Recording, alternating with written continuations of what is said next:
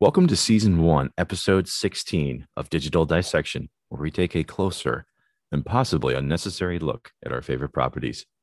Today, we're covering over 5,000 years of different media to uncover where humanity discovered the antihero. It goes back a lot farther than you might think, so get ready for more context than you ever knew you needed as we get to the bottom of it.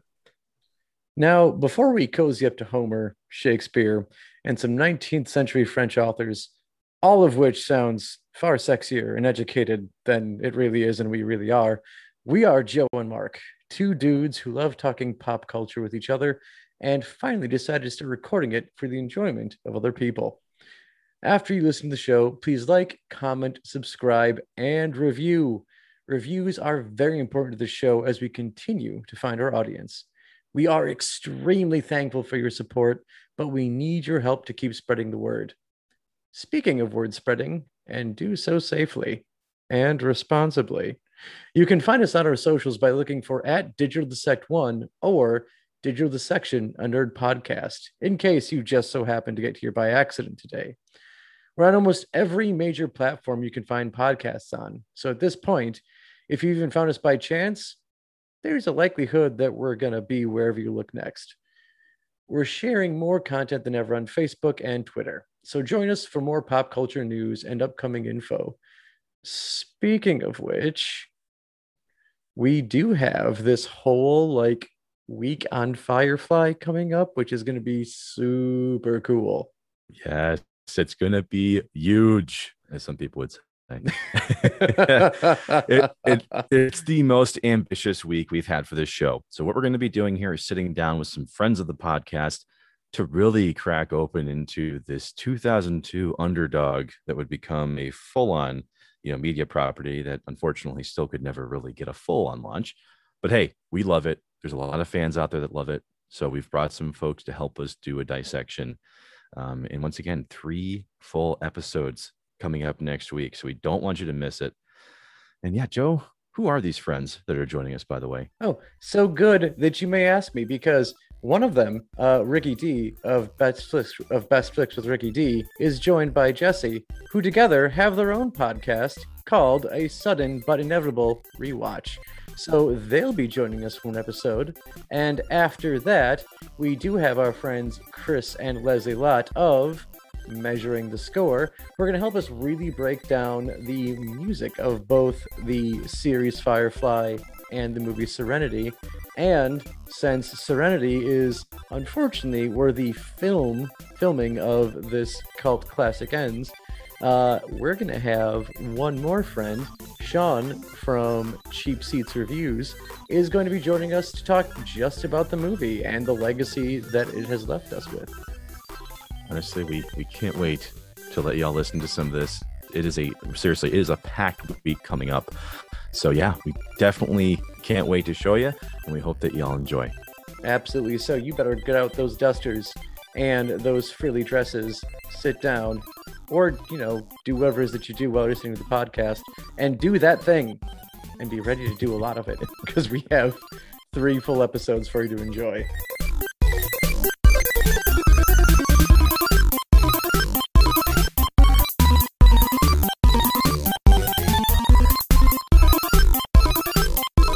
This is a very special edition of Digital Dissection where we're actually in the same location. Yeah, this is a first. I mean, don't get us wrong. We've definitely hung out in person since making the podcast. We've just never recorded it in the same room.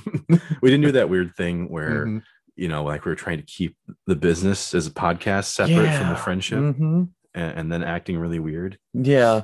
And then we just thought, sex to save the friendship. I was going to go down the path of, now we meet once a month to have a really expensive steak dinner that we can't afford on the budget. Yeah, we do have a budget that our producer keeps us on. She's eyeing us up right now, letting us know that time is money. You can't see it. We're pointing to her right now. She's saying, "Get to the content, please." Yep. We are paying you by the hour, literally. So we have to get to today. So speaking of today, it being a first for us just to be in the same person, same area. We are going with the first for usually when we do talk stuff on the show, like we go with like heroic people. We find like we talk about superheroes or people who are like basically thrust into the spotlight and are made into being something great. Like we see in movies like Star Trek and or Ghostbusters, you get the everyman who like rises to the occasion. But today we're talking anti-heroes. Yes. These are the people who are doing good, but kind of at an inconvenience to themselves. Yes, the most morally ambiguous people that we'll be covering on this show starts today. Mm-hmm. And I say starts today, but really what I mean is this journey starts a lot longer ago than just today. Okay, so with a lot longer ago, I mean, I'm going to throw out like my first like exposure to anti-heroes and where I think they start, and then you can tell me that I'm wrong afterwards. Oh, sure. And you can go where the whole thing starts, because my first real like exposure to anti-heroes, definitely spaghetti westerns like Clint Eastwood. Yes. You think A Fistful of Dollars, or I'm trying to remember the one where like he Pale Rider, where he is basically a vengeful spirit that comes into town and sleeps with a woman and then shoots her husband and all these other things going on, because it turned out that, spoiler alert, that the people he shot are the people that are involved in killing him in life. So it's this revenge, like hero story sort of thing. But like definitely Eastwood has the, you're feeling lucky punk, make my day sort of thing, where like, he's doing good, but he doesn't really like following any sort of like outlined law or rule to do said good thing. And that was like 1960s. Yeah, this is definitely like the heyday of my dad's like movie going time. Yeah, this is definitely would have been in the 60s. I thought you were going to bring up La Buena, La Mala y La Fea, which is completely memorable. Yes. I watched that many times in my youth. Yes, good, the bad, and the ugly. Yeah, another one of those classic Eastwood movies. But yeah, you're right. I mean, these are stories about people who, let's just say, they're doing the most good out of the people who are doing the least good. Yep. And it's not that you're supposed to necessarily, model these people. But from a narrative standpoint, yeah, you're supposed to support them more than you do the rest of the cast. Yeah.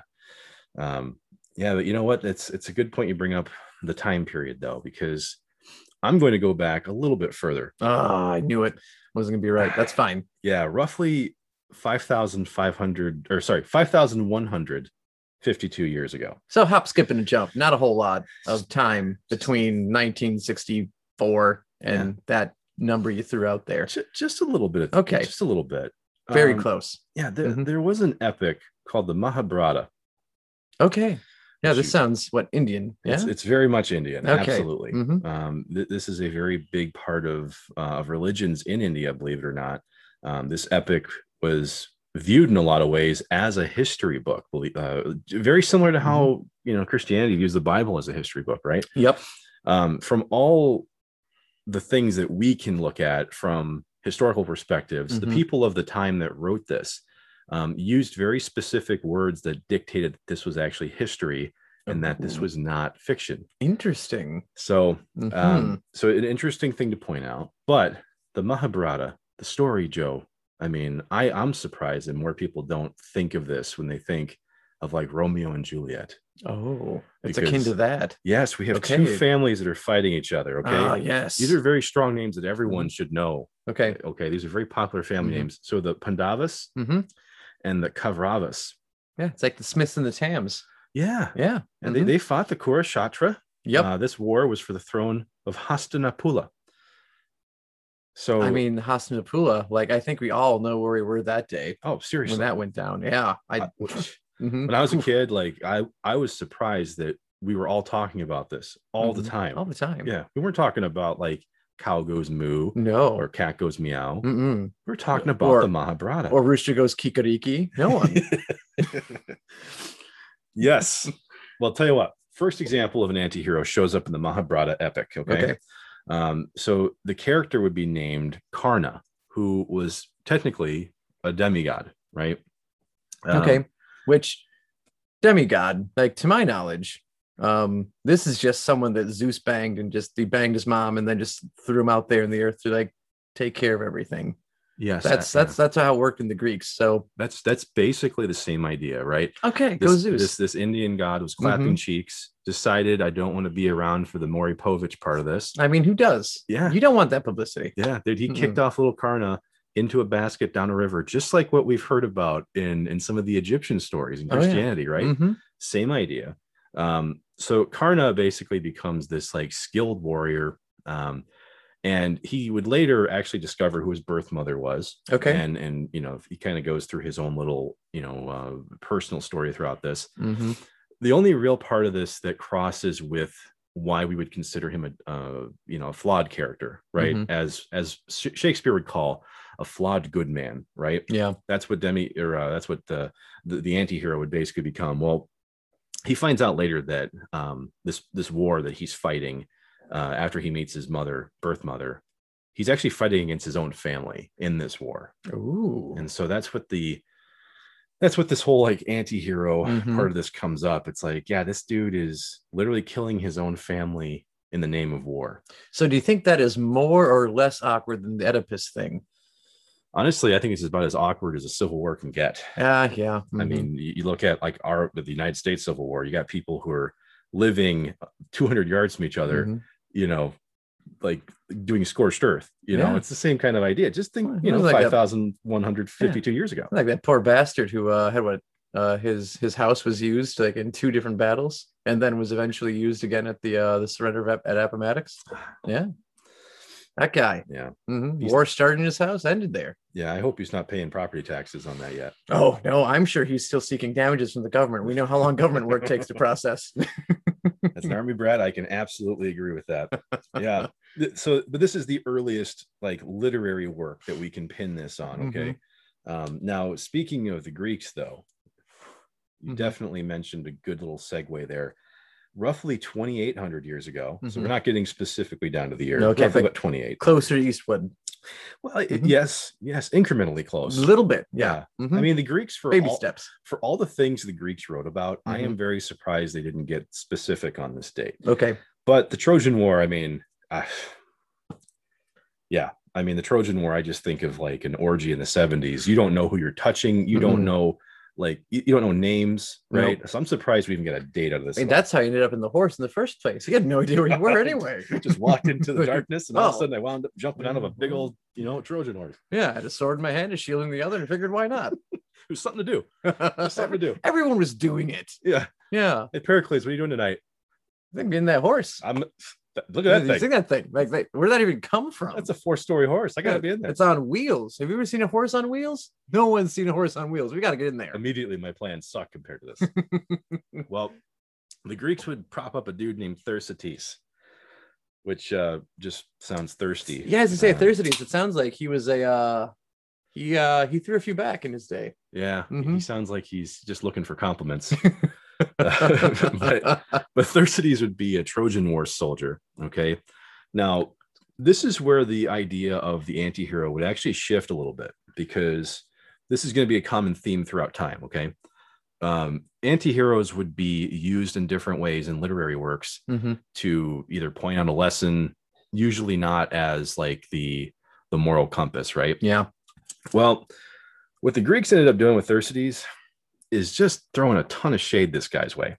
So he was a bow-legged warrior. Ooh, which, as you know, tough start. Yeah, the Spartans would not be employing this guy to do anything. And he was known to have a lack of might, and it was pretty much what I've written down as a literary whipping post. And even though the Greeks wrote about this guy, Shakespeare, with his little puffy ass, collar, he would even talk shit on this guy. Oh, you've messed up if you've got Shakespeare making fun of you. Yeah, dude, Shakespeare is making fun of you. You fucked up. You've done something wrong. So poor old bow-legged Thersites would, fight in the Trojan Wars.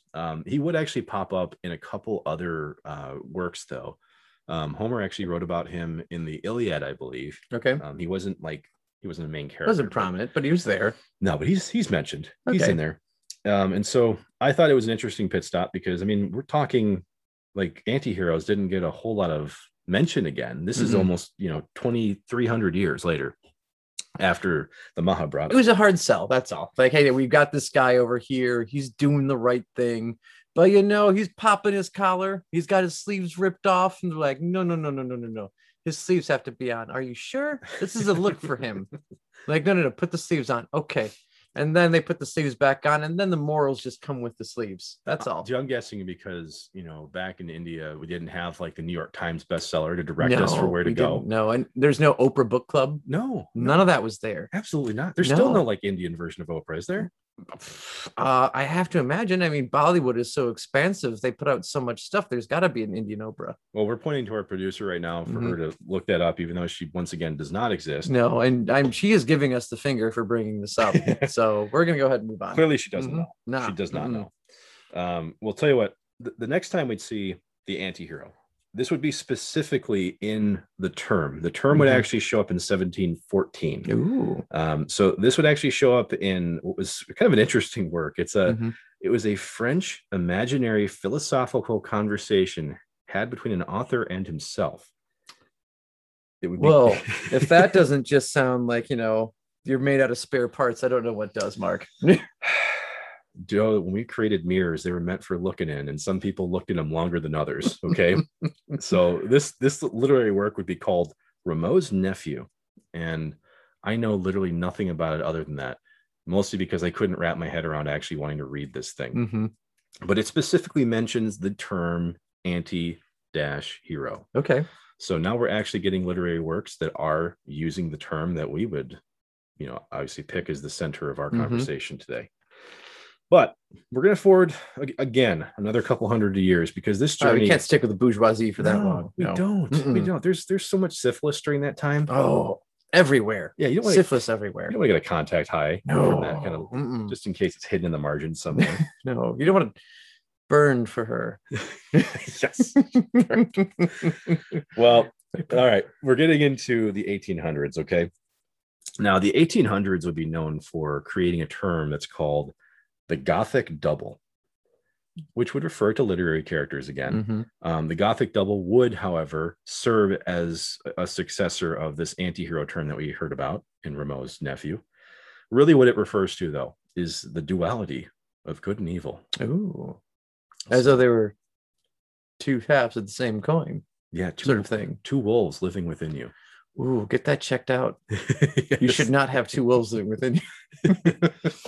Yeah, I mean, I thought that was interesting to call it the Gothic double because why the fuck aren't we using that term anymore? Yeah, it's a pretty sexy term right there, the Gothic double. Yeah, like it makes it sound like you know what you're talking about. Like you might as well just slap a PhD on me if I say, yeah, the Gothic double. That is the character of Venom and Eddie Brock. Oh, well, just imagine if you were at like some conference and this German dude all of a sudden busts out the Gothic double.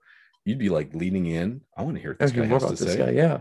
I mean, if there was a college parties between me saying Gothic double and some douchebag and his guitar, I would win every time. Oh, I'd pray to Christ. Well, yeah.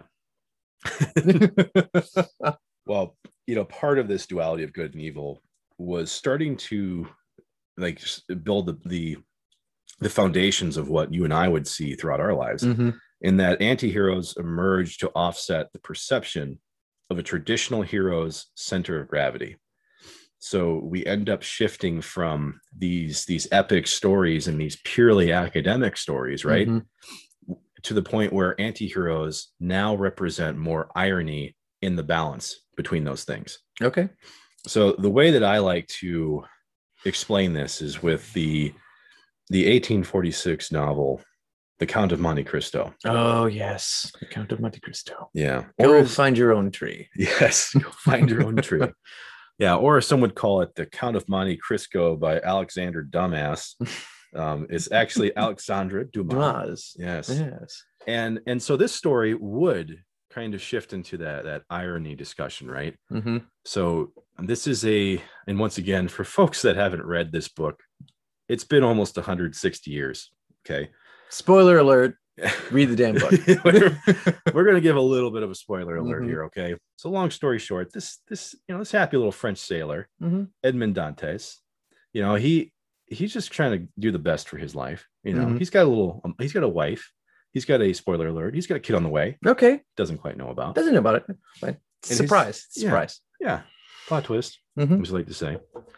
And his best friend would backstab the shit out of him. right? Just like Caesar. Yes, absolutely. Mhm. Like A tu Brute.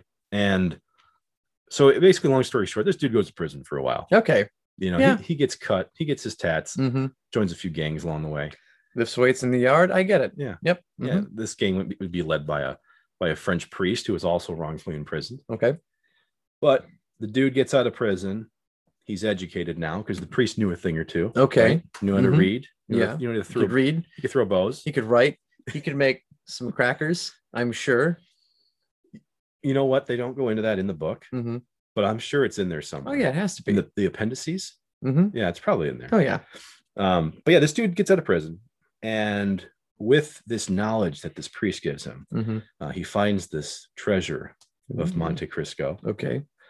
or Tristo rather, Mhm. and he uses it to get revenge on the people that put him in prison. Now, you may be asking, okay, well, what's the irony of this story? Mm-hmm. Well, the irony of the story is a pretty important theme that unfortunately the movie wouldn't actually adapt. So Okay. there's a 2001 film. Mm-hmm. Well, the irony is that you can't live in the world that you were from when you get revenge, Yeah. right? Mm-hmm. Like you're no longer the person that you were when you entered that world because of the things you did, you know, to get your revenge. So what does he do at the end of this story? Mm-hmm. He hops on a boat and he gets the hell out of there. Gets his revenge. He screws over everybody that messed him up. And they just say, yeah, you guys have fun. I'm take off. Yeah. Mhm. You enjoy what I've created here. Sandbox, if you will. I'm gonna go. Yeah. You're bankrupt. You know, you went insane Mm-hmm. and I'm out. Yep. We'll see I'm you. not gonna deal with that. Yeah. Not my problem anymore. Nah. Mm-mm. Nah, Nope. you guys a cabbage. I'm out of here. So off Edmund Dantes goes. But there's a little bit of a lesson in this story of, you know, of getting back at the people that screwed you over. Okay.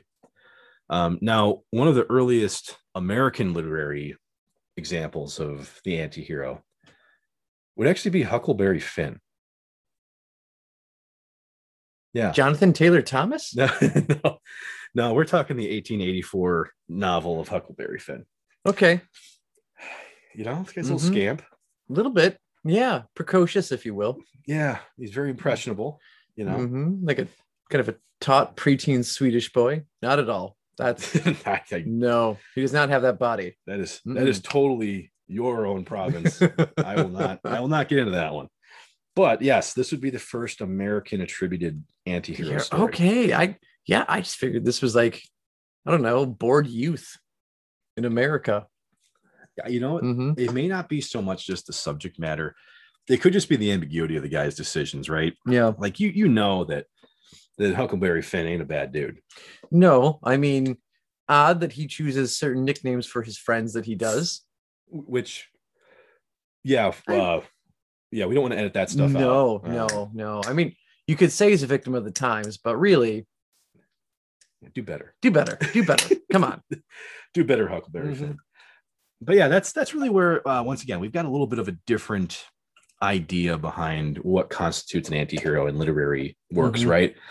You know, we're not just talking about like, you know, shades of gray, black and white types of things. Like we're talking about people who, you know, are just playful. Yeah. You know, they're just having fun out there. They're like Brett Favre, right?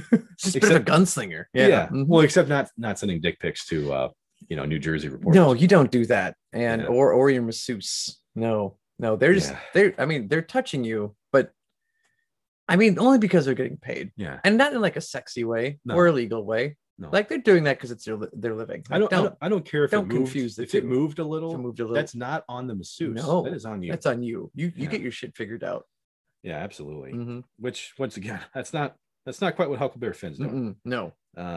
But you know, this would actually lead us into though the 1900s or the 20th century. So the early 1900s anti-heroes became more like character studies and angst, or like, you know, let's just think of like isolated from society, right? We've got these characters who they're loners. Yep. They don't fit in with the rest of society as a whole. Yeah, my so-called life. Are you referring to your own or the property? The property. I mean, it's all angst. Okay. Pure angst. The whole thing. I was going to say, I remember when I first met you, Joe, you did have the mohawk. Did. You know, you had the eyeliner on the top and bottom. I rocked both. Yeah. Mm-hmm. You don't half-ass two things. You whole-ass the one thing. No. You were smoking American spirits. Yep. And I believed you were only drinking just Pabst Blue Ribbon. As you can see, we're painting a picture here.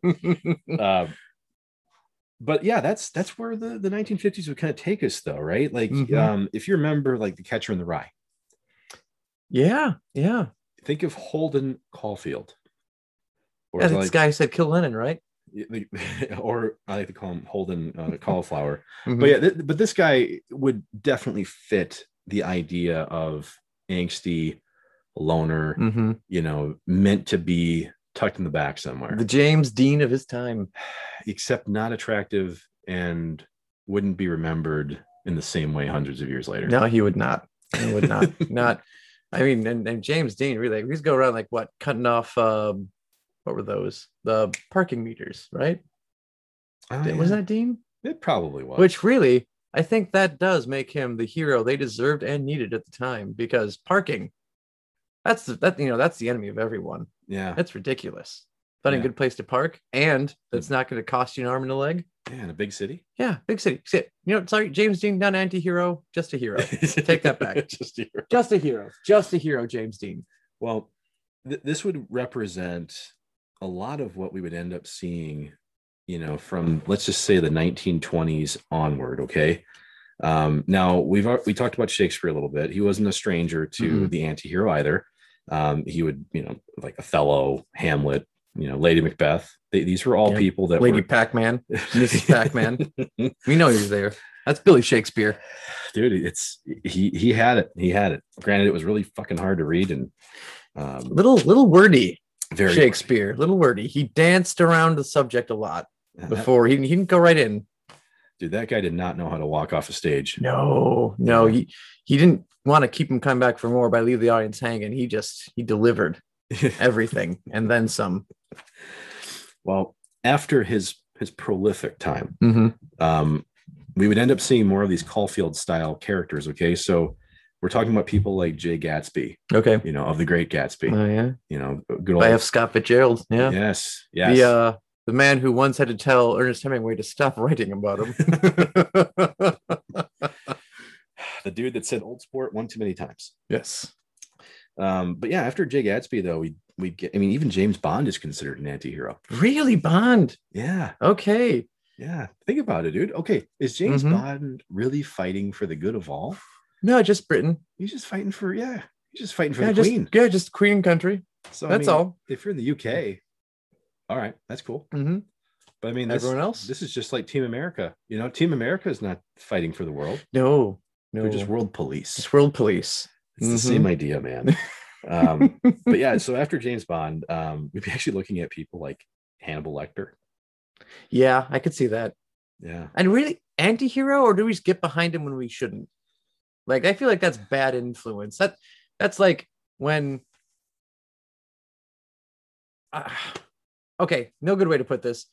When a woman falls in love with a convict, just goes, ooh, the allure, the danger. This is a bad man. My father wouldn't like this man. That's him. That's all. That's all I thought it was. I didn't think he was an anti-hero. I thought he was just, sexy, crazy inmate guy. I mean, I know that Anthony Hopkins he's not the same tall drink to everyone. No. But I mean, have you seen him rock out to metal? Oh, yeah. I did. And it's terrifying. It is not a tall drink there at all. That's definitely that's a shot of something that burns a whole lot. Yeah. Big burn. Like, this is like, if there's rail, like, shot, like, this is beneath the rail. Like, that's where that is. That is Anthony Hopkins. Like, I respect you, man, but I have no idea what the hell you were doing there. Oh, that's like buying an egg salad sandwich from a gas station. Oh, yeah. That's a gamble. You're going to lose every time. No. Yeah, that's that rock thing is terrifying. That you just mentioned. Yeah. But I mean, Hannibal Lecter, though, would also get paired in with Jack Torrance of The Shining. Okay. Same type of idea. You have a character who represents less of the original anti-heroes, right? And you have more of this once again, it's the center of gravity that they're defying in what would be a typically good character. Yeah. Right? Because Jack Torrance doesn't start off as a bad guy. No. He is definitely not at the all work and no play point at the start of the story. He builds to that. Yes. He gets there eventually, and that's when the movie gets interesting. I take it back. The Shining is fun the whole way through. It's a good ride.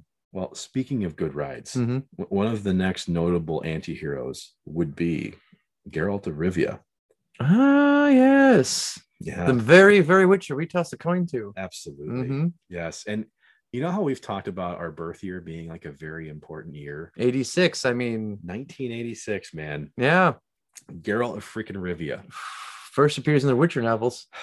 Ah, Good things were happening in 86, man. great thing. I mean, the mojo was flowing in Yes. 1986. It was. Mhm. There weren't just mighty births. There were fantastic literary works with anti-heroes. Oh, yes. Mhm. Yeah. And not to get too far into The Witcher, because, we could spend easily a few hours on Mhm. Geralt of Rivia. And but perhaps one day we will spend a few hours on it, in which case you'll reduce to roughly 1 hour of it. yes, Mhm. we'll try to keep it down. Try to keep You it know, down. We've gotten kind of free and loose with the time on this. The total amount of minutes of this conversation typically, but either way, Geralt of Rivia is a very good example of what modern anti-heroes would become. Mhm. And these are people who are kind of rough around the edges, and they could do things that are heroic, Mhm. but they are tremendously like just, you could say, misguided in certain ways. Yeah. They're not connected to society, and some of the decisions they make you wouldn't want to make. No. Mm-mm. No, you look at it and think, oof, glad that didn't come down to me. Yeah. Would not want to make that decision. Wouldn't want to be that guy. No, No, absolutely not. Mm-mm. But I mean, he is that. I mean, when I think of anti-heroes, I do tend to think of Geralt of Rivia, Mhm. just because he's not very well liked, No. and the people that do like him understand the nuances, the layers of The Mhm. Witcher. Like an onion, really. Yeah. Several layers. Which I think I see in myself, Joe. I consider myself a human onion. The more layers you peel back, the more it stinks. Mhm. But I've imagined that's not your business card. No. If I had one, it might. It might be like on the back. Yeah. If It's fine print. I had a business card, it'd probably, have like a tracing of a hammerhead shark on it or something. Huh. Yeah. I mean, I figured it'd be like what you usually tell me, like what you put on your grave, like your gravestone. Like, I could eat. Yeah, I could eat. Yeah. I could eat. Mark Mackey, I could eat. Yeah, that's what I'll be known for. Yep. Well, tell you what, we're getting into finally Mhm. the times where you and I actually existed to be able to talk about these anti-heroes. And what would be a better way than to talk about Fight Club? Oh, yes. But Yes. you shouldn't. We should not do it. Technically, we're not even talking. Not even talking about it right now. No. Yeah, we're just talking about a nondescript book. Mm-hmm.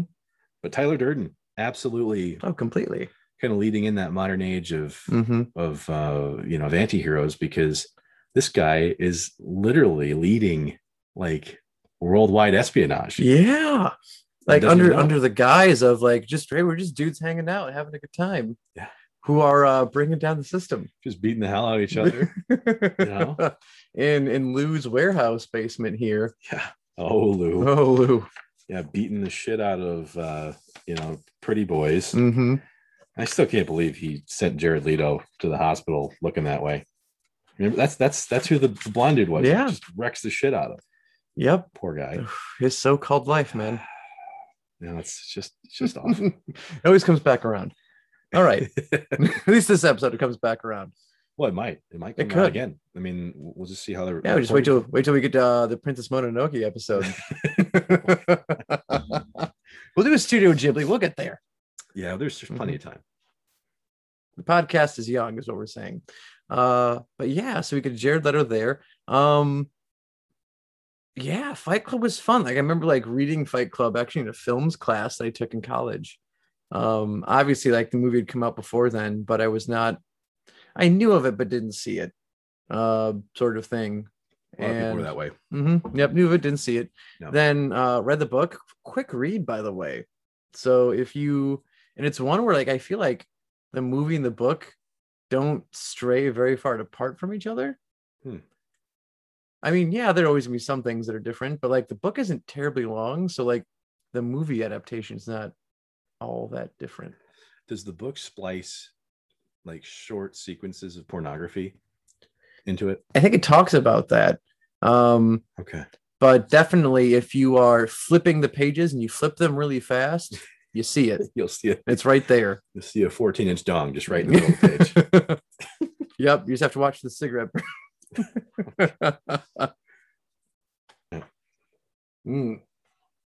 Yeah. It's a good drink, by the way. Or is this like a bold lemonade? Not a seltzer person. This isn't bad at all. Yeah, that's 5% alcohol volume. Oh, yeah. That's like 5 times out of actual lemonade. Yeah. What? Right. Oh, we're live? Live? I don't believe you. This producer's lying. I think she's full of it. I don't know why she keeps looking at us that way. Oh, the button is on. Oh, shit. The red light's there. Yep. Well, Joe, let's put our caps back on and start talking about why people would actually need to worry about this episode. We're talking about anti-heroes. So far, we've only been buried in books. Yeah. A little bit of movies. Yeah, and Prince dead last I heard. Yeah. Dude, I only collect spores, mold, and fungus. Hell of a nightlife right there. Gets me by. Yeah. It really buries my crippling depression. But tell you what, man. Well, yeah, let's at least get to books with pictures. Yes. Let's get to the easy books to read. Because that's where definitely we grew up enjoying the anti-hero is through comics and film. Yeah. So when you look at I think what was credited as the first modern anti-hero in comics is the Punisher. Yes. Yeah. Frank Castle himself. So if you can't see these things, folks, but we do have animals that come through the set every now and again. And what's fantastic is that there's Mark's cat, and then my dog is crated right now, and I think Mark's cat just scared my dog. Which I think they equally scared each other. Yeah, there's just okay. So the Punisher. We'll see if we keep that in. But yes, Frank Castle himself. He was a Marine, wasn't he? He was military, so he always Marine knows sounds right. He knows how to use every weapon. He does. Usually. Yeah. But the story of a guy whose family is it's usually always brutally murdered. It's not like a oh no, they died right in front of my eyes. It's like they were slaughtered. Yeah. Right there. Yeah. Not there was. Yeah. Yeah. This is like when termites, eat into your deck and you bust open that piece of wood. It's just dust. Yeah, just dust. There's nothing left. Yeah. Just Frank Castle's family. You can't tape that back together. There's no surgery's not helping that. So of course our man Frank just goes on a rampage, puts a skull in his chest, and doesn't look back. I gotta say though, that shirt I've always wanted. Oh yeah. But just based on how I have this weird, oddly shaped, shitty body, I can never get that shirt to work. No, and I'm in the realm where I can't do skulls just because I feel like you need to really be a badass to wear a skull. And if you know me, I don't put that in my resume. You don't see Joe Venable badass anywhere. It's just Joe Venable student taught in China. Mild-tempered ass. Mild-tempered. Could be disagreeable. Could be disagreeable. So I could just never pull off the skull work, but God, it looks cool. Yeah, it just really does. Once again, just like the Impala from Supernatural, you could hump that t-shirt easily. And his first appearance is in a Spider-Man book. Yeah. He's hunting Spider-Man. Whoa. He's a bad guy, but wait, not really. Well, I mean, he is a bad guy in the sense that he kills. He does with reckless abandon a little bit, and he's very, very much animalistic in the way that he does this. Truth fact. So I mean, he is not the type of anti-hero that we would get later, which we'll obviously this journey continues, folks. We're not going to skip straight to the end, but I mean, for me, he was one of the first comics that I saw where my parents were looking at it going, should he be reading that? This is first yeah, we just thought this was these dudes in spandex. What's he doing? Yeah, this guy's putting holes into people, large holes, very big holes. Yeah, I mean, he used a grenade launcher and he was right by the guy's face. That's just dangerous for him too. I mean, my kid just needs to know smart combat rules. Yeah, you don't do that. The grenade is that's a distance weapon. Yeah, you don't. That's not a point blank thing. That's why you throw them. You throw them. Yeah, that's why you don't just lightly toss it 3 feet in front of you. No.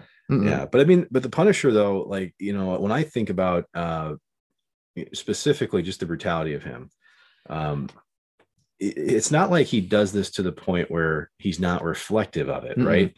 That's where when we've talked about, once again, this gravity of the actions of these characters.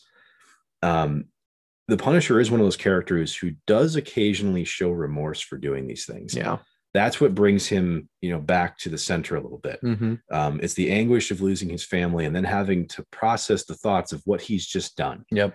And he does occasionally have those moments of clarity. And there are, like, interesting enough, also moments where, like, he feels the need to be the conscience of other people, which is weird. Like, I think it was probably, I don't know, 5 years ago now, something like that, where I think there's an issue where there's, like, I think a group of police officers, like, going around, like, putting the skulls on their chest or something, and, like, they're basically taking the law into their own hands, in a sense. They're wearing hockey pads. They are wearing hockey pads.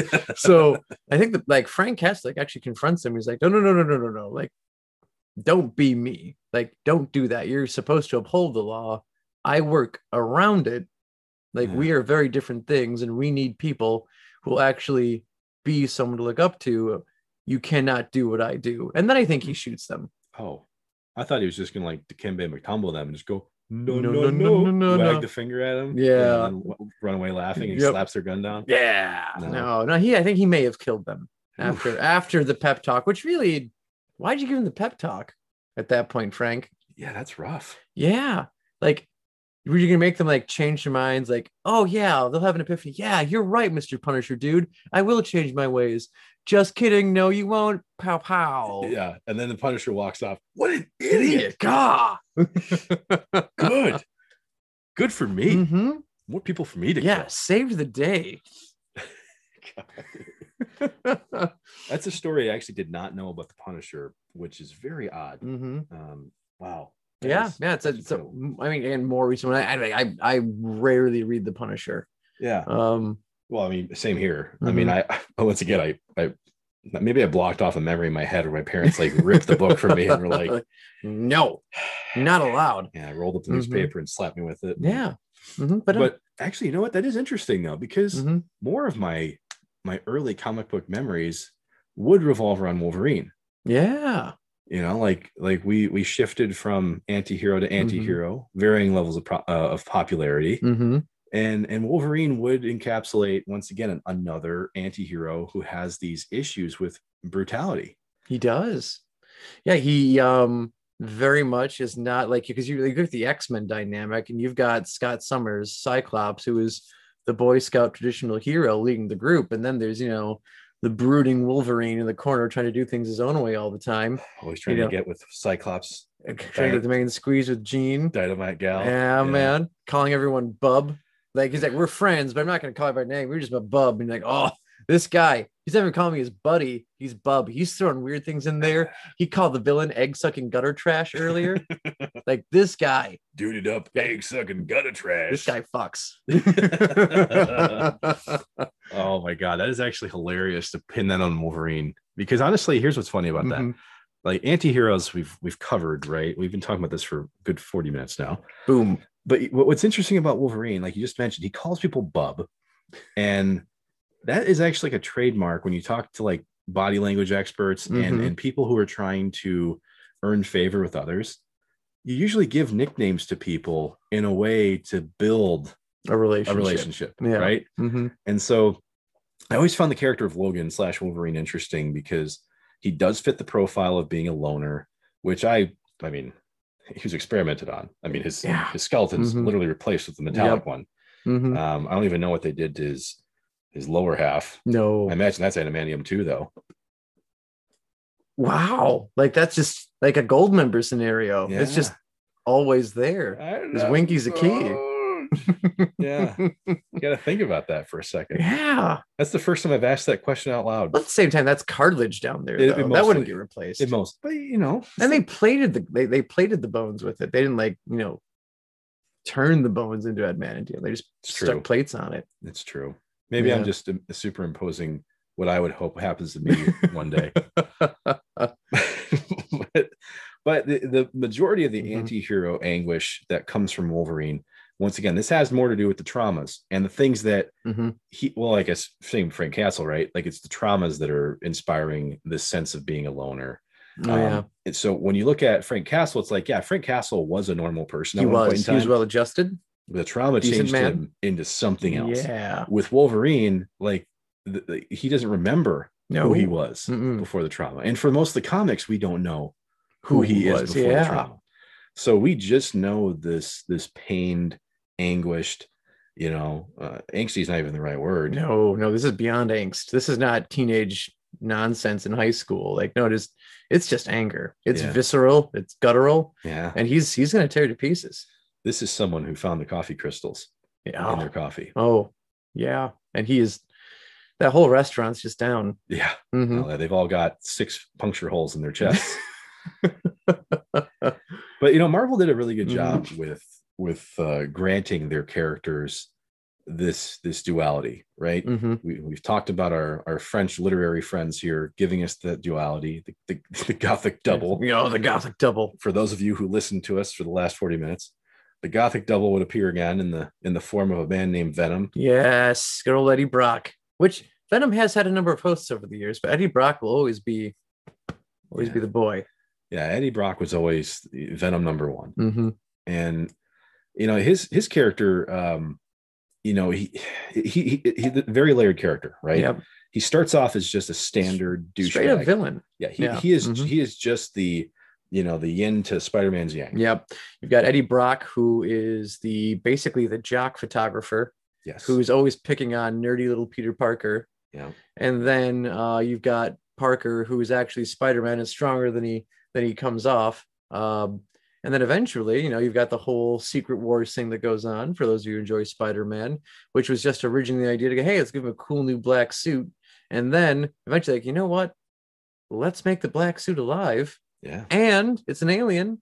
Yeah. Very cool concept. Very awesome. And then it goes off of him, which is why it retains like the whole web shooting thing, and then goes on to Brock. And now you've got the jock thing like isn't just an empty threat anymore to Peter Parker, because before it's like, yeah, you're like big strong jock guy, but I can throw a fucking truck like halfway down Broadway.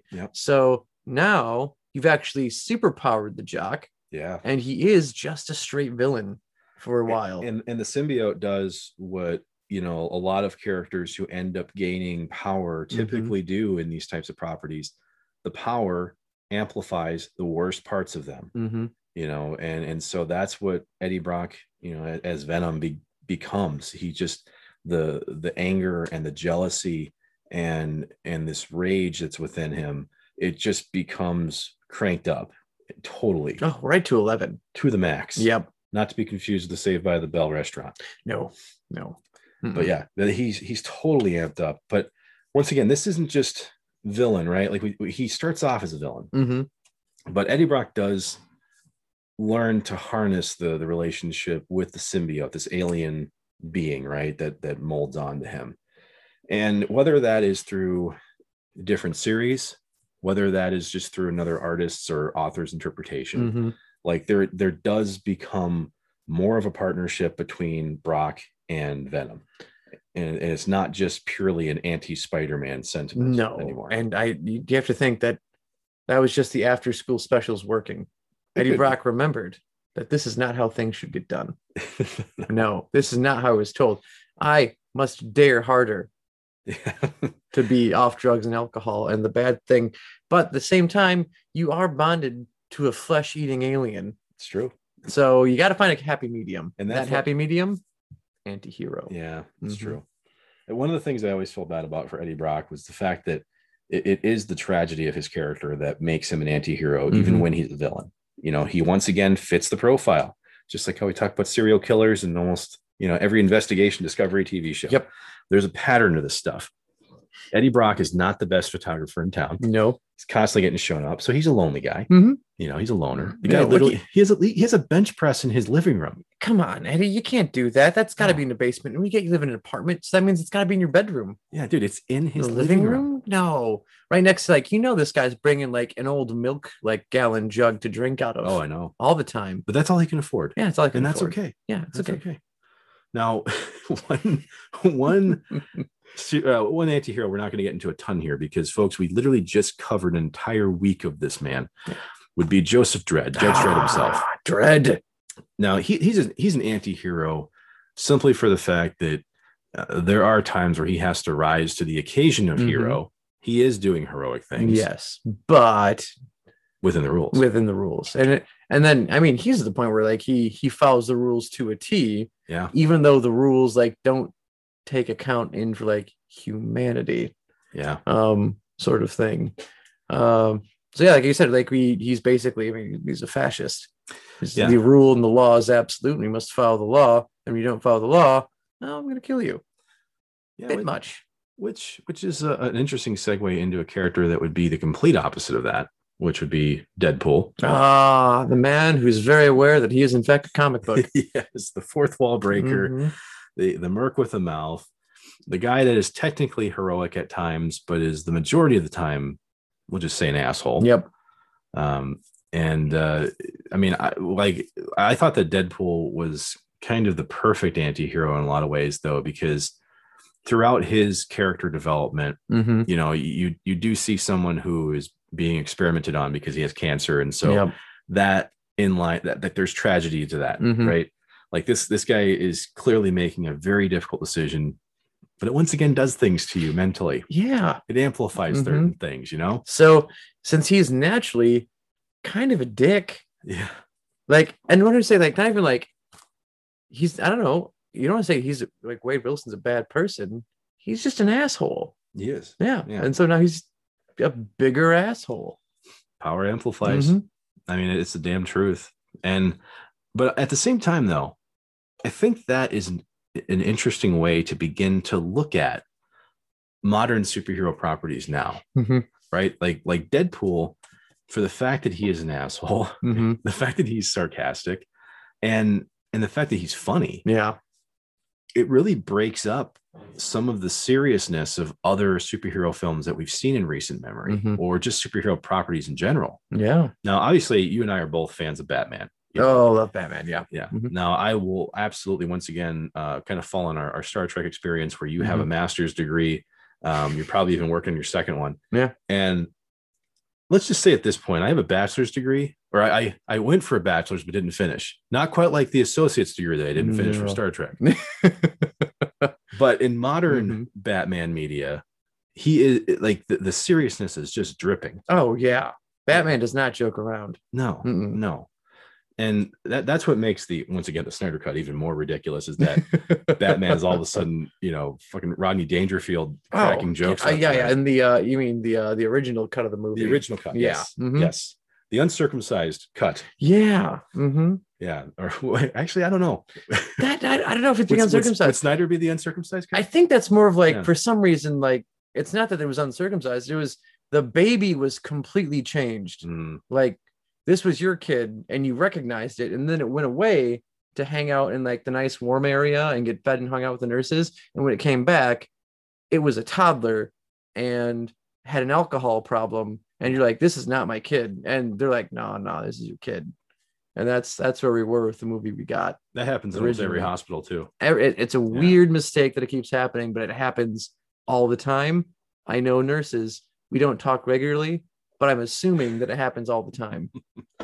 I can only assume. But I mean, but that's the shift we were getting to get here, right? Is that, you know, the anti-hero journey was very specific in the early days, right? We've got Torment, we've got, you know, and some of that's still here. It's still here, right? Still here, yeah. But I did want to get into the Torment side of this. Because that actually describes Supernatural really well. Yeah, another thing that we've taken a look at on this show, and Supernatural goes through this. Obviously Sam and Dean Winchester, the main characters, they're supposed to be heroic people. Supposed to be. Yeah. Supposed to be. Yep. And they, in general, Maybe for the most part, they save the day. they're saving people and hunting things. Yeah. But family business. Yeah. But then there are points in the show where they're doing bad things. Yeah. They're doing horrible things. Yep. Like, let's just say killing friends of, of their family members. Yep. That happens a few times. Dean is like, no, it's a monster. And Seb's like, but it's a monster with a conscience. And Dean's like, is it? Yeah, is it though? Is it really? Is it though? It turns out the answer was yes. Yes. It was definitely yes. It was a monster. They had a conscience. They had children. And Dean may have killed both. Yeah. Does he kill There's a ghoul? Like there's an episode right. with ghouls that like Sam knew the ghoul like growing up, and she was his friend. Yeah. She had a kid, and then like it turned out, they found out these are the ghouls, and they I think they may have killed like one or two people, and that's why like that drew the attention of those two. Yeah. Because they were going after like freshly dead people so they could tolerate it. That's true. And then Dean's like, nah, man, they have to die. And that is this isn't something they like come out the gate with either. No. Because I guess to tie this to some of the early anti-hero conversations, like these guys do have to go through a journey to get there. There's some torment along the way. Yep. There's folks who have literally gone to hell and back. Yeah. We've lost spouses, we've lost girlfriends, we've lost family members, dogs. It's just too real. No, way too real. But yeah, it's true though, right? Like we're seeing very similar paths to get there. And so it is what ends up happening in Supernatural. But to bring this a little bit more modern, we've got The Boys and we've got Invincible. Yeah. Oddly enough, both of these would be on Amazon. Not a sponsor. Not a sponsor. We're just telling people where to go one see day, it. hopefully. Yeah. we are Alexa enabled. Yes, we also are. Not a sponsor. Yeah. You do have to say the full name though. You do. Yeah. If you just be like, hey, Alexa, play digital, she's not going to know what the hell you're talking about. No, she'll be lost. Digital dissection will get you close to it. But if you say digital dissection, a nerd podcast, you'll get it every time. Money. And when I say every time, I mean probably at least half. 7 out of 10 times. Yeah. Closer to half. Yep. But yes, we've got The Boys and we've got Supernatural. Oddly enough, Eric Kripke attached to both The Boys properties. And Supernatural. Invincible, though, would involve, Robert Kirkman, who also did The Walking Dead. Oddly enough, we've also got some anti-hero sentiment there with Rick Grimes and Shane Walsh, people making very questionable decisions. And back to The Boys, none other than Carl Urban himself, Dredd. It's true. Hanging out there. God, this universe. We're just connected. But The Boys and Invincible would take a look at superheroes in ways where the ambiguity is completely thrown out the window. Every one of these superheroes is an asshole, for the exception of one or two. There's good ones out there. Yeah, you got Starlight, who good kid. Yeah, but the rest of them, jerks, dicks, out there for money, all doing horrible things. Yeah, and we don't want to necessarily shed too much light on certain characters because this gives away way too much. Oh yeah. So we're not gonna dissect The Boys today. Not yet. We'll get there. We're gonna give you at least a few weeks before we do that. Which also, by the way, season 2, there is a great Supernatural Easter egg. Oh, yes. Yep. And we've actually baby shows up in season 2. We've actually also referenced another Easter egg. There's a couple in there, yeah. That would be on that show. Yep. Specifically, a very specific character in Supernatural. But yeah, these properties, though, we're looking at superheroes doing awful things, and they know they're doing awful things, and many times don't care. And do not either care. they don't care or they're motivated by doing it. Things, yeah. In the case of Invincible, Omni-Man, the main, well, I guess I just did a spoiler alert here for those of you who haven't watched it yet. Think, Mark. Think. Don't give spoilers. I haven't given that much away. Watch 2 episodes, goddammit. But still, though, I mean, like we're starting to blend lines here. Like we've got quote unquote superheroes who are depicting themselves as superheroes, but they are absolutely doing fucking horrible things behind the scenes. And in the case of The Boys, I mean, this is a multimedia worldwide property. These people they have Twitter accounts, they have social media managers, and they work for a corporation who makes it known that they're superheroes. Yep. Right. And so it's such an interesting turn from early superhero properties where people have aliases and they don't want to be seen by the public. And now we've got these platforms wanting to be in the spotlight. They're in the spotlight, and they're dicks. And I don't get how like in The Boys, like I get that it's ridiculous and it should work, but like I don't understand how they make movies of the superheroes. Yeah. And they give them like supervillains that clearly don't exist. Like these people aren't fighting like supervillains. Like they're just fighting like people, like terrorists. Yeah. Even then, terrorists wasn't even the thing normally either. Like that gets expanded on eventually. That's true. But like eventually, like there's like bank robbers and like everyday people. And so like, I mean, it's like, again, it's like bringing a bazooka to a knife fight when they show up. And eventually like they start leaking super villains eventually in the series. But even then, I'll let you figure out, like, you know, watch The Boys, read The Boys, and figure out why super villains start showing up in the first place. This is a very fresh property. Yeah, absolutely. So it's just I always laughed hysterically because like it's a part of like the whole, like, I don't know, it's the machine as to why like the movies are being made in the first place. But like it was funny, always funny to me. Well, but I mean, if you've watched Invincible, though, Invincible isn't that much different in the way that superheroes are deployed, right? Like there's still this unified, you know, like worldwide response team, right? Like and some of the superheroes show up on their own to fight threats. Others are just organized in a different manner. But yeah, we're deploying superhero teams to do things on behalf of either companies or government, faceless entities. And so really what I come to here is beginning to ask ourselves, why are we so drawn to anti-heroes? Because this isn't just like a one property thing. No. You and I have already talked about, you know, multiple standalone characters, but now we have major properties that are just based on anti-heroes that are they're like the top of almost every chart. There's people that are glued to it. I just mentioned Walking Dead, which just wrapped up its comic book series. The TV show's wrapping up too. Once again, why anti-heroes? Why do we have boners for these? I think we should like the bad boy. That's all. That's it. Like this is what mommy and daddy said we should avoid, and out of pure teenage angst and rebellion, like, no, I do like that, mom and dad. I am going to hang out with that. And even though you said no, I mean, that's more the reason to do it in the first place for me. I think that's it. Or like, I think it's like, I mean, I know. Like it always bugged me, like me growing up being like a huge Superman fan. Be like, Superman sucks. He's like too good of a hero. He's too good of a guy. But he's a hero. That's kind of the point of him. And like, you could argue that he's boring because he's too strong. Also, if you know the character, that's a dumb argument because, you know, he never really even tries going full. No. Like he doesn't go full bore because he's afraid of hurting or like killing people when he shouldn't be doing it. So which usually leads to him getting hurt himself. But anyway, I digress. I think it's just that I don't know if like basically it got to the point where we got bored with like actual heroics. Well, and you and I have talked about that in the previous episode, how we are so sick of the origin story of a superhero. Oh yeah, just completely done with it. Yeah, and the worst part is a lot of these superhero stories, especially in adapted movies, they're always fighting against the bad version of themselves in the first movie. Yeah, almost always. You can look at Ironmonger, Hulk. Yep, Hulk was the exact same way. I mean, what was it, Abomination? Yeah, yep, yeah. Unless you go Eric Bana, then that was the Absorbing Man.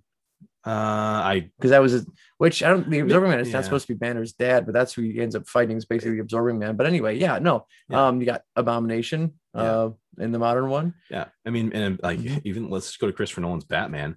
I mean, Ra's al Ghul and in the League of Shadows, these are basically just trained Batman. Yep. And so he's fighting against that. And so like the origin of the superhero is so worn out. I mean, we've seen it so many times. It's getting to the point where I don't even care that the character is good. Yeah. I seriously don't. I don't care that you're good. Why did it take you to have to go through something traumatic to be good? Yeah. And I guess that is a lot of like modern superheroes and Disney characters. They're all orphans. Something terrible happened to them. Either parents getting killed Yeah. And Pets' heads falling off. Yeah, I mean, something's happened. Maybe I should be the light for the world, since it's been nothing but darkness for me. I'm turn myself around. And it's again like another great appeal to Superman is that he grew up like not knowing anything was wrong. He had no idea his planet blew up. No. He had no idea that was happening. He was raised. I mean, original Superman, he was found by an orphanage and raised and like just was a nice person. But like no, like he got good values from the Kents who raised him. And then when he was old enough, they told him who he actually was. But like he got his morality and a sense of goodness from good people, which is another reason why I just love the character. But yeah, no, I digress. Like, yeah, a lot of times heroes have to go through something tragic to become heroes. Yeah, but with what you just told me, I mean, that's about as missionary as having your sex with your socks on. Okay. you talk about Judge Dredd. Okay. This is a dude who is a clone, who has a brother who is also a clone, but a really fucking awful one, who's just a bad, evil son of a bitch. And then you throw him into, the wastelands, and then you've got, Judge Death, and you've got all these other fucking crazy things that spin off of that. But the crux of this is that he's a clone that is part of this like massive operation / conspiracy, right? That's just Dredd. Okay. And so when I think of these origins, that's the kind of stuff that jumps off the page. Not someone who had to, who was already good. A parent dies or, whatever. And I just don't see that continuing to work. I don't see it working. I mean, it's going to happen eventually where that maybe it'll come back around where like Superman was boring because he was too good. And then that's why Batman's interesting because he has tragedy in his life. Granted, like as humans, like a story without conflict, whether it was at the developmental stage or current stage of the character, like we're drawn to the conflict. So maybe eventually, like now we're going to be like, you know what? The heroes who are kind of tough guys or hard asses, maybe they're not interesting anymore. We need something different. Does that mean do we loop back to the good heroes or do we find something completely new? So are you starting to say that we should go back to the Mahabharata and go back to characters that are just flawed good men? Maybe that's where we go. Or I don't know, like actually I should say maybe a good way to like maybe end this is like who like do you have like an all-time favorite like anti-hero? Well, I do. However, what I want to say before we get there is that perhaps what the actual issue is here is that we're using anti-heroes from the standpoint of literally describing, like we talked about before, this gothic double, this duality of good versus evil in a way to make ourselves feel better about our own sense of morality. Because like, because like, okay, so like, we got me in my everyday lives. I'm not a great person, but look at that piece of shit. Yeah. And he's doing good. And I'm not a bad person. Maybe I'm just that much better by example. Seriously, man. Think about when you were growing up and people always say monkey see, monkey do, or right. But then they go, but don't do what that kid's doing. Yeah. I mean, now I don't think that most children, when I was reading a comic book or going to Deadpool, maybe they are. Maybe parents might be doing that to them. But ultimately, it's that's kind of the way I started to look at this was are we using anti-heroes in a different literary sense, and kind of going full circle with it.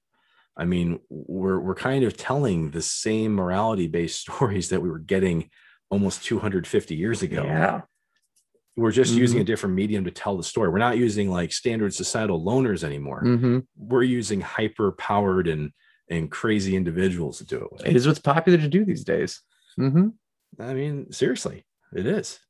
But yes, to get back to your point though, about favorite anti-heroes, I'm actually going to throw it back at you. I want to hear yours first. Mine. Okay. Well, mine actually is a different mold than we've had because we've usually had like good people who turn bad or good people who have something bad happen to them and therefore like we'll do something we'll try and like be good but in their own weird code. Mine is a bad man who found humanity as time went on. Ooh, like Memphis Reigns? Kind of like Memphis Reigns. Yeah, from Gone in 60 Seconds. Gone in 60 Seconds. But this one actually comes from across the world, and I'll be your man in Japan.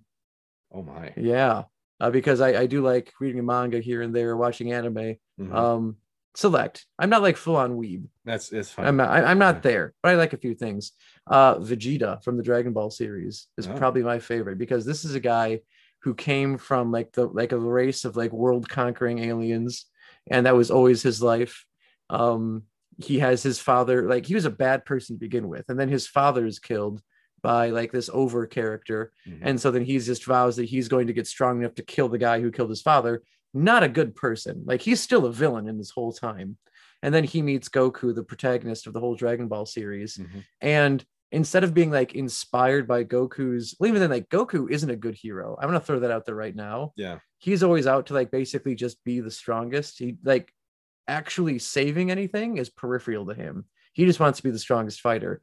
But then they basically have like this back and forth over Vegeta wants to be stronger than Goku, but eventually succumbs to like that's probably not going to happen. And in like basically losing to him constantly, to seeing Goku succeed where he fails, and even killing the person who killed his father, basically doing what he couldn't do. Eventually, Vegeta settles down, finds himself a nice woman on Earth. Oh, they have 2 children with each other. I know that life. And by the time you hit Dragon Ball Super, there's actually one great scene in the anime where it's a flashback to when his daughter is still new, and his son, who is maybe like 5 or 6, comes along, like says, "Hey, mom says you should hold like your daughter because it would be good for you." And like Vegeta's doing his stoic, like, I'm the Prince of Saiyans, blah, blah, blah, I'm a bad guy. And he looks down and sees his kid holding the baby all wrong, flips his shit and panics and just grabs the kid. He's like, "You're holding her wrong. Give her right here." And you see this in a flashback as he's fighting someone else who is more or less kind of like who Vegeta used to be. Yeah. And you see he's now fighting for something that's not just him and his personal revenge. He's like, no, he's fighting to actually save his family and save everything he's come to love. Yeah. It's like, okay, so here's a guy, which, by the way, Vegeta is also totally fine with just fucking killing people. Doesn't he also not wear a shirt half the time? No, Vegeta likes to wear a lot of armor. Oh, he does. Like, a lot of armor. It's like it's shirt armor. That's it. Just shirt armor. Okay. It's a deep V though. Does it have a deep V or no? That's the Goku guy. He's a deep V. See, folks, I don't watch anime.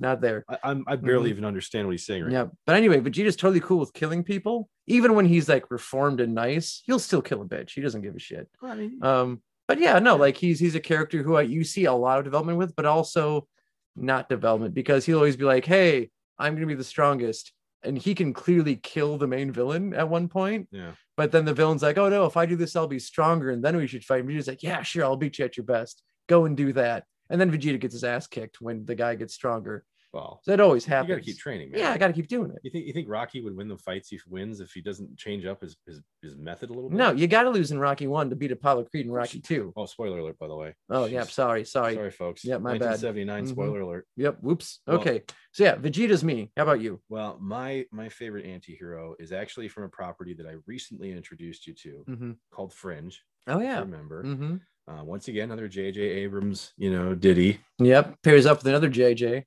Joshua Jackson. He sure does, actually. And here's what's interesting about this show. And I apologize for, once again, here's a spoiler alert for you. So you mentioned Joshua Jackson. He's one of the main characters of this show. His name's Peter Bishop.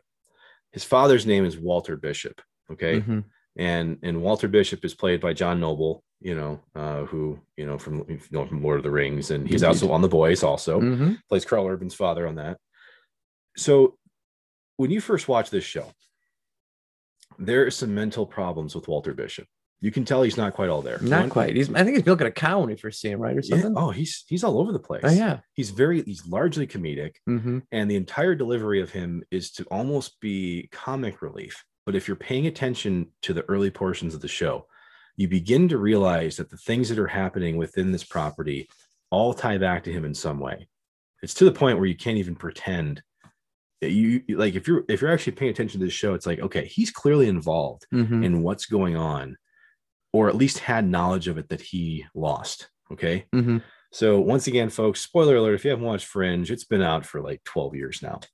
But why Walter Bishop is an anti-hero, you find out he actually performed lobotomy on himself to remove the areas of his brain that involves these experiments, but also one of the biggest plot twists of the entire series. His son is actually stolen from an alternate dimension. So his son dies early in the series. Ooh, it's a bold strategy there, Cotton. His son dies. Walter cannot come to terms with it himself. Mm-hmm. So what does he do? He creates technology to open up an alternate universe. And as soon as he's able to get into it, Mm-hmm. he steals the alternate universe Peter Bishop and brings him into this universe. It builds up a lot of issues that occur later on down the line Mm-hmm. as a war with the other universe. Oh, Because you can imagine Walter, or they call him Walternate of the alternate universe. the Walter, that's great. He is driven by Mhm. trying to understand, how do I get my son back? Yeah. Yeah. And so Walter Bishop did some fucking horrible things Mhm. along the way to stealing his son from the universe. Okay. Wow. It's a huge reveal. Mhm. But at the same time, when he removes that part of his brain, he ends up unlocking a part of himself that he never would have otherwise. So it is a very dark, very tough story development here. Mhm. But he does find a way to repair himself through doing these horrible things. Ooh. It's a really odd, Mhm. strange twist, but it makes me appreciate that character to where it's a fairly recent bit of sci-fi, but Mhm. I love that character. And I have ever since I watched it. But either way, Yeah. the larger point here, you and I just did it for the last 10 minutes. Mhm. Clearly, anti-heroes have a place in our hearts. Oh yeah. There's something, I guess, like, I think it's because sometimes inherently, like, that, like, you see something wrong happens and like, you have to do something about it, but you have to follow rules, but fuck, do you wish you didn't have to stop it? And I think the larger thing is you see a part of yourself in flawed characters. Mm-hmm. And in some way, just seeing that, it kind of helps you grow in a sense. Like, how can I avoid the things that these people went through? How can I use my own anguish, my own personal struggles, Mm-hmm. and how can I use them for a better purpose?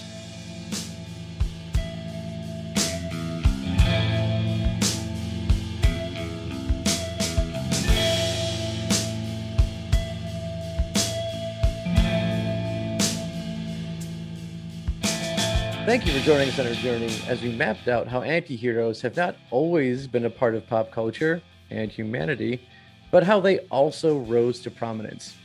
We absolutely missed some anti-heroes along the way, so feel free to drop us a comment telling us more about ones that you would like to hear in a review. We really do want to hear from you. We're not just saying it, we like people.